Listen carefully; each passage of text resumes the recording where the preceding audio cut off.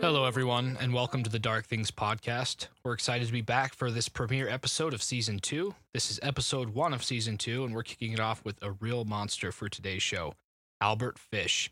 If you know anything about Albert Fish, you already know this episode is going to deal with the serial killing of children, child rape, cannibalism, and mutilation. You have been warned, and we just want to give listener discretion before we start this show. If you don't know anything about Albert Fish, you're going to be in for quite the ride today. Yeah, so with Albert Fish, and me and Hunter were talking about this a little bit before the episode, Hamilton Howard is his birth name, and then Albert Fish is presumably the name he kind of gave himself as well. So he goes by that name, and he was born on May 19th, 1870, and he lived all the way to January 16th, 1936. So Hamilton Howard, or Albert Fish, is known for being one of the vilest pedophiles, child serial killers, and cannibals of all time. He was also known as the Gray Man, the Werewolf of Wisteria, the Brooklyn Vampire, the Moon Maniac, and the Boogeyman. Fish was a small, gentle-looking man who appeared kind and trusting, yet once alone with his victims, the monster inside him was unleashed. A monster so perverse and cruel, his crimes seem unbelievable. Yeah, so just thinking of those nicknames that he got, I mean, you have to do a lot of terrible things to gain one of those nicknames. Yeah. Well, I'm just like blown away because, I mean, the fact he has a vampire, werewolf name, and the Boogeyman, like, that's a shit ton of nicknames. And Maniac, yeah. Werewolf, Vampire, Boogeyman. I mean, those are one of the, like, those top three most well-known monsters. And so this guy, as we'll continue talking about, did a lot of crazy and vile things. So with any serial killer, we do want to talk about their youth. That's a major critical time in the development of a serial killer. And Albert Fish had quite the different youth. So by the time he was 5, his father had passed away. His mother was faced with the difficult decision to put her children in an orphanage until she could find a way to support them on her own. She was pretty broke at the time, so she took them to an orphanage, and the majority of his youth was spent in the orphanage, and it turned him kind of into the sick man he became later in life. He was physically abused daily, and we can only infer what kind of mental abuse he went through. He began to get pleasure from the pain because he endured so much. And when Albert was 10, his mother finally got a stable job, was able to return to the orphanage to collect her children. However, this time it was too late to rescue Albert. The abuse has already taken a massive toll on the boy, both physically and mentally. And at the age of 12, Albert formed a relationship with a local telegraph boy. This young man introduced Fish to some disgusting practices, such as urolagnia, which is the drinking of urine, and coprophagia, which is the act of eating feces. So already he has... Wait. So the telegraph boy introduced that to him? Mm-hmm. So, yeah. like, this boy was already into that, and he showed Albert Fish about it. Mm-hmm. So it kind of even screwed him up even more. Oh, my God. Fish would spend the majority of his weekends visiting public bathhouses, where he would spy on other younger boys as they undressed, and would frequently practice putting needles into his scrotum and pelvis area for pleasure. What the fuck? Yeah, so he was already, I mean, just by the time he was 12, he was doing this kind of stuff. He would also beat himself with a nail-studded ping pong paddle, and his pastimes were evidence of this developing mental illness, which he had. So, I mean, we can already tell this guy, he was only 5 years old when he went into the orphanage, and for those next, 7 years until he got out of the orphanage, he was just into some crazy stuff. I mean, and he's only a child. I mean, he hasn't even probably gone through puberty yet at this point, yet he's already experiencing evidence of sadomasochism and kind of getting sexual gratification from hurting himself. So this is a massive red flag, and it's something that's pretty common with most serial killers. You know, a mother neglecting the child, and violence and abuse, no father figure in the home, and this kind of sets the stage for his terrible adulthood. For sure. So question, with this like fish fascination that he got at the age of 12. Is that why he named himself Albert Fish, like with the last name Fish, because of this telegraph boy stuff with urine and feces? You know, I'm not quite sure.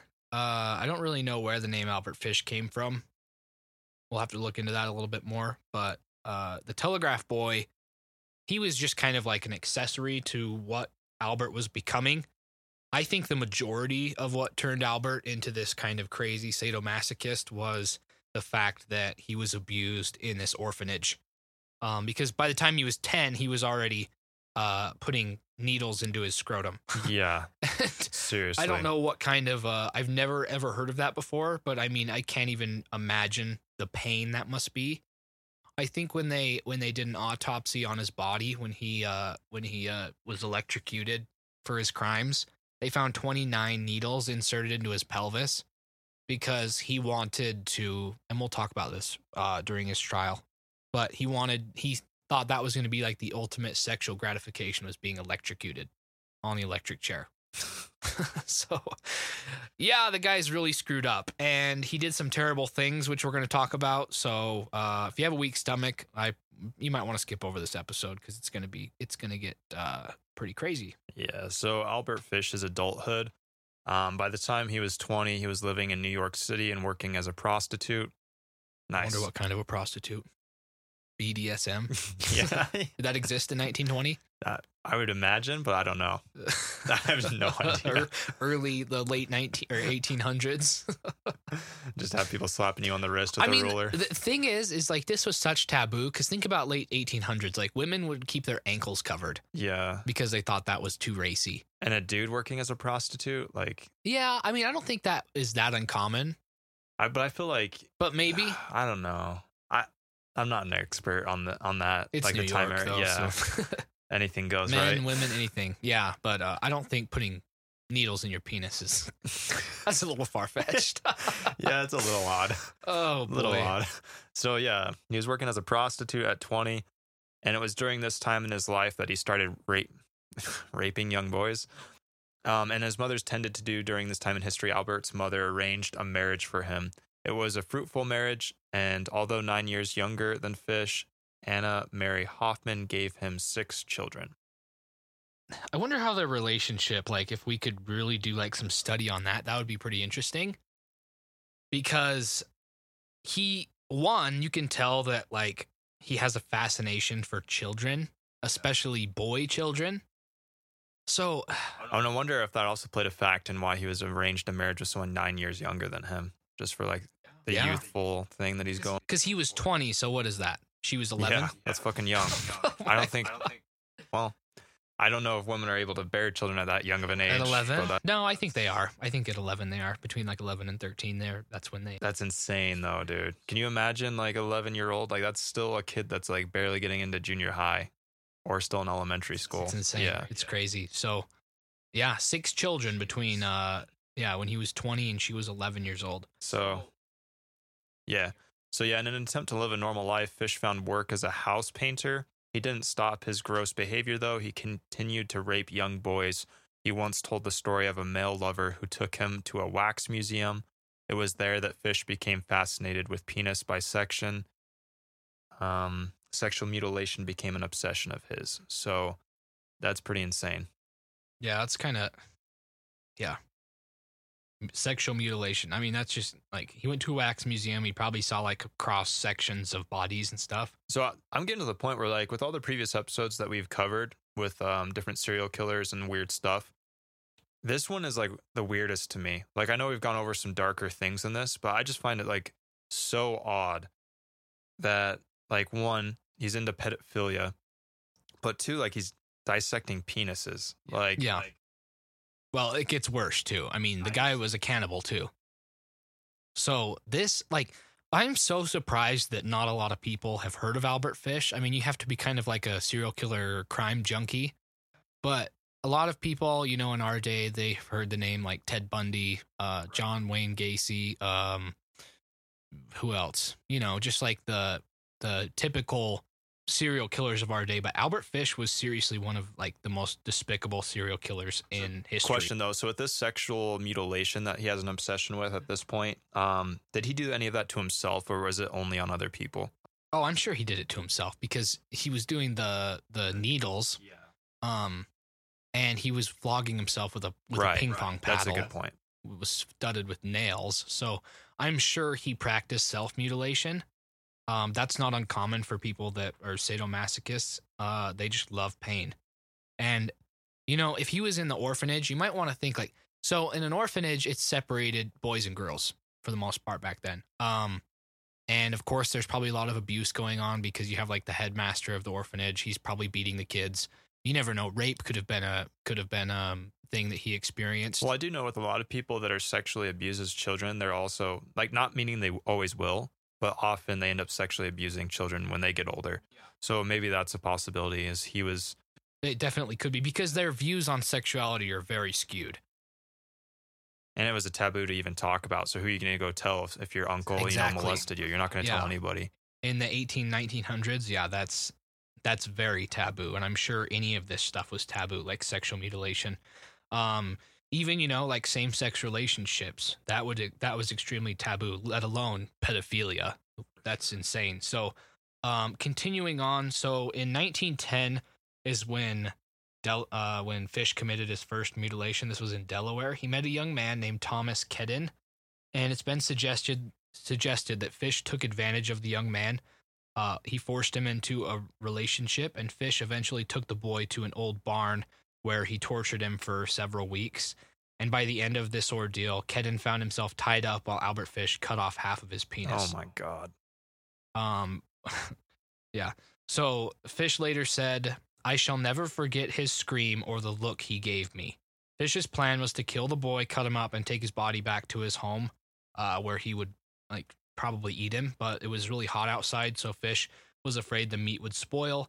He instead poured peroxide over the wound, put Vaseline on it, and placed a rag over his penis, and then handed the kid $10 bill. Kissed him goodbye, fled the scene. Yeah, that fixes the damage you did. $10 and a kiss. Yeah, that's just like, okay, I cut off half your dick. Here's $10. Granted, $10 was a little bit worth more back then, but still, the damage has been done. $100 and a kiss. You want your dick cut off for that? You're like, oh, man, like this guy probably could never even use the bathroom anymore. No, because like, think of the scarring and like the just damage that would have done to this guy's penis.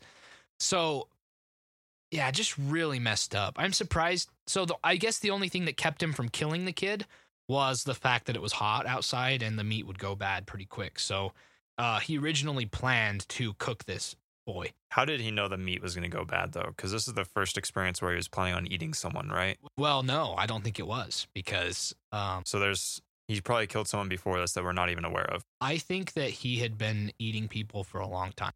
Yeah, because like... And so we'll get into that in a letter he sent to this person's family, but... Okay. Yeah, we'll talk about his first cannibal experience, but yeah, basically he had this lover, I guess, this young lover, and... That wasn't his wife, right? No, this happened in 1910, so he would have been like, let's see, born in... Because we don't have the date on when he was married, right? He was 30 years old. Okay, at this point. So this was 10 years after his marriage with his wife. Okay. So he was 30 at this point. Should we talk about the Budd family? Yeah, we'll talk about the Budd family, but that's just like, just $10 for cutting off some guy's penis and just handing him $10. Like that's, it's just gross. Yeah. Honestly, like $10. Maybe that's all he had. He kind of felt bad. Yeah, this is where I get confused because I feel like with psychopaths and sociopaths, they have a lack of empathy to some degree. So it's interesting to me that he was trying to like repay him. Yeah, with the $10 and a kiss. They were in a relationship for a little bit. Wait, him and this kid? Yeah. Yep. They had, because like he had forced him into a relationship. Fish did. Oh. Fish forced the young boy into a relationship. So it had happened for a few weeks. So maybe he still had feelings for the kid. But I don't know how you could like be planning on eating someone that you had feelings for. So I don't know. Maybe he just realized, well, shoot, I just kind of screwed up this kid forever. So all I have is $10. So just give him this and get out of here. God damn it. So this all leads into an encounter with the Budd family. Yeah, this encounter that he had with the Budd family is probably his most well-known moment in his really screwed up life, and it's the most evidence we have against Albert Fish for what he's done, the most well documented.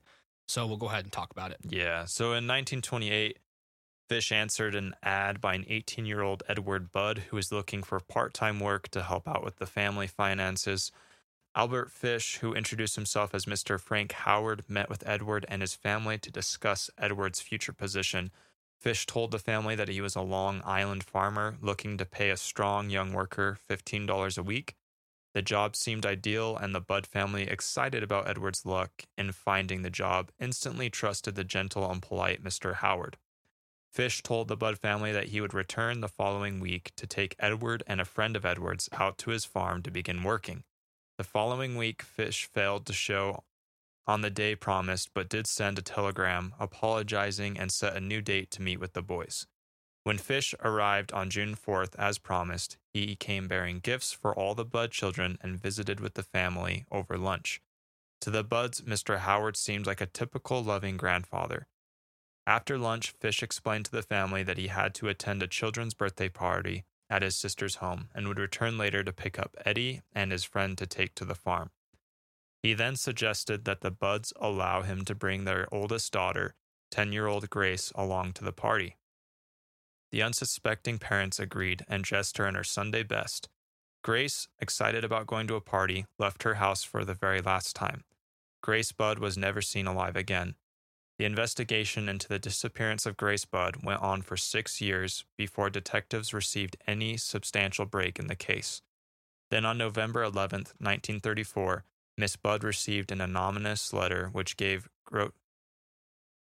grotesque details of the murder and the cannibalism of her previous daughter, Grace.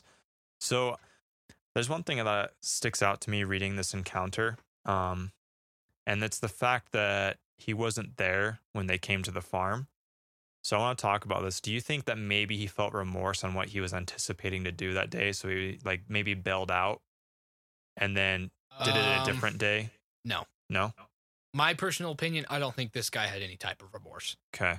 I think he was just a stone cold, like he had no feelings whatsoever. But what about that $10 and the kiss to that one kid where he cut off half his dick? Because I feel like I don't know. Maybe he was battling with these things. He could have been battling with him, but here's what I think happened as far as him coming to the farm the first time. Because he came to the farm the first time, right? And then he said, "I'll return." Right? I think he was still forming a plan. So he just wasn't sure what he wanted to do yet. Mm-hmm, because the original plan was for Albert to go to the farm, pick up the two boys who were 18 years old, and put on this facade that he was going to take them to his farm in Long Island and pay them to work his fields. Yeah. However, I think that upon going to the farm, one, he realized that these two boys were too old and too strong and could overpower him because they were 18. And by this point, he's like, 70 almost? Is he? He's pretty old. Yeah, this is 1928. Oh, yeah. So this was only like 10 years, less than 10 years before he died. So he's a pretty old guy at this point, and I feel like he scoped out the family, the Budd family, and he saw the little girl who was 10 years old, and he had more of like a fascination with the younger girl than he did with the two stronger 18-year-old kids. Okay, I gotcha. So upon leaving, I think he was forming a plan of how he was going to instead of taking the two young men back to the farm, he was going to try to formulate a plan to take the girl instead. And he was still coming up with an excuse of how he was going to get the girl. Okay. That's my opinion. I don't know. What do you think? I don't know. I just find it interesting that he had a day of hesitancy where it seemed like something was going on. Yeah. So I'm just confused about that because it seems like he could have, if anything, made everything happen that day. And then he just decided, nah, for whatever reason. Yeah. He changed his mind. So, I mean, he could have been busy. You never know. But we know now that he took the girl instead. So I think he had already found her as the victim that he wanted to eat and that he wanted to rape and kill. So, The letter, which I'm going to read next, is pretty disgusting. The mom actually received this letter. So just put yourself in Mrs. Budd's shoes for a minute. So your daughter goes missing, never seen again with this guy who said that he was going to take her to a kid's birthday party, which I would never, ever let my daughter go off with some strange guy, no matter how old the guy was. Never. This was obviously a different time and a different, people had different perceptions on people, but still, I mean, that's crazy. Right. That they didn't even know this guy that long, and they just gave up their daughter to go to this birthday party. And then obviously there was no birthday party. So the Budds received a letter just a few years after their daughter went missing. So they have no idea what happened to their daughter. But one day they go out, they get the mail, and this is the letter that Mrs. Budd read from Albert Fish. It says, "My dear Mrs. Budd, in 1894, a friend of mine shipped as a deckhand on the steamer Tacoma, Captain John Davis. They sailed from San Francisco to Hong Kong, China. On arriving there, he and 2 others went ashore and got drunk. When they returned, the boat was gone. At that time, there was a famine in China. Meat of any kind was $1 to $3 a pound. So great was the suffering among the very poor that all children under 12 were sold for food in order to keep others from starving. A boy or girl under 14 was not safe in the streets. You could go in any shop and ask for steak, chops, or stew meat. Part of the naked body of a girl or boy would be brought out, and just what you wanted cut from it. A boy or girl's behind, which is the sweetest part of the body, was sold as veal cutlets, bringing the highest price. John stayed there so long that he acquired a taste for human flesh. On his return to New York, he sold 2 boys, one 7 and one 11. He took them to his home, stripped them naked, tied them up in a closet, and then burned everything they had on. Several times every day and night he'd spank them, torture them, to make their meat good and tender. First he killed the 11-year-old boy, because he had the fattest ass, of course, and the most meat on it." What the fuck, dude? Yeah, this is hard to read. Every part of his body was cooked and eaten except the head, bones, and guts. He was roasted in the oven, all of his ass. Broiled, boiled, fried, and stewed. The little boy was next, and he went the same way. At that time, I was living at 409 East 100th Street. He told me so often how good human flesh was, and I made up in my mind to taste it. On June 3rd, 1928, I called upon you at 406 West 15th Street and brought you pot cheese and strawberries. We had lunch. Grace sat on my lap and kissed me. I made up in my mind to eat her. On the pretense of taking her to a party, you said yes, she could go. I took her to an empty house in Westchester I had already picked out. When we got there, I told her to remain outside. She picked wildflowers. I went upstairs and stripped off all my clothes. I knew if I did not, I would get blood on them. When all was ready, I went to the window and called for her. Then I hid in the closet until she was in the room. When she saw me naked, she began to cry and run down the stairs. I grabbed her, and she said that she would tell her mama. First, I stripped her naked. How she did kick, bite, and scratch. I choked her to death, then cut her into small pieces so I could take the meat to my rooms, cook, and eat it. How sweet and tender her little ass was roasted in the oven. It took me 9 days to eat her entire body.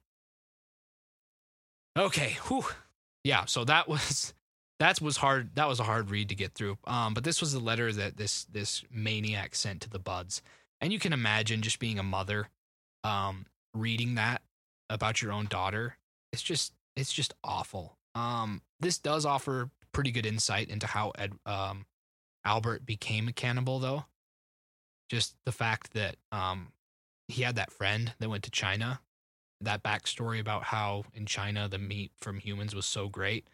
That was in 1894. So a couple years later, he had tried human flesh, we can assume.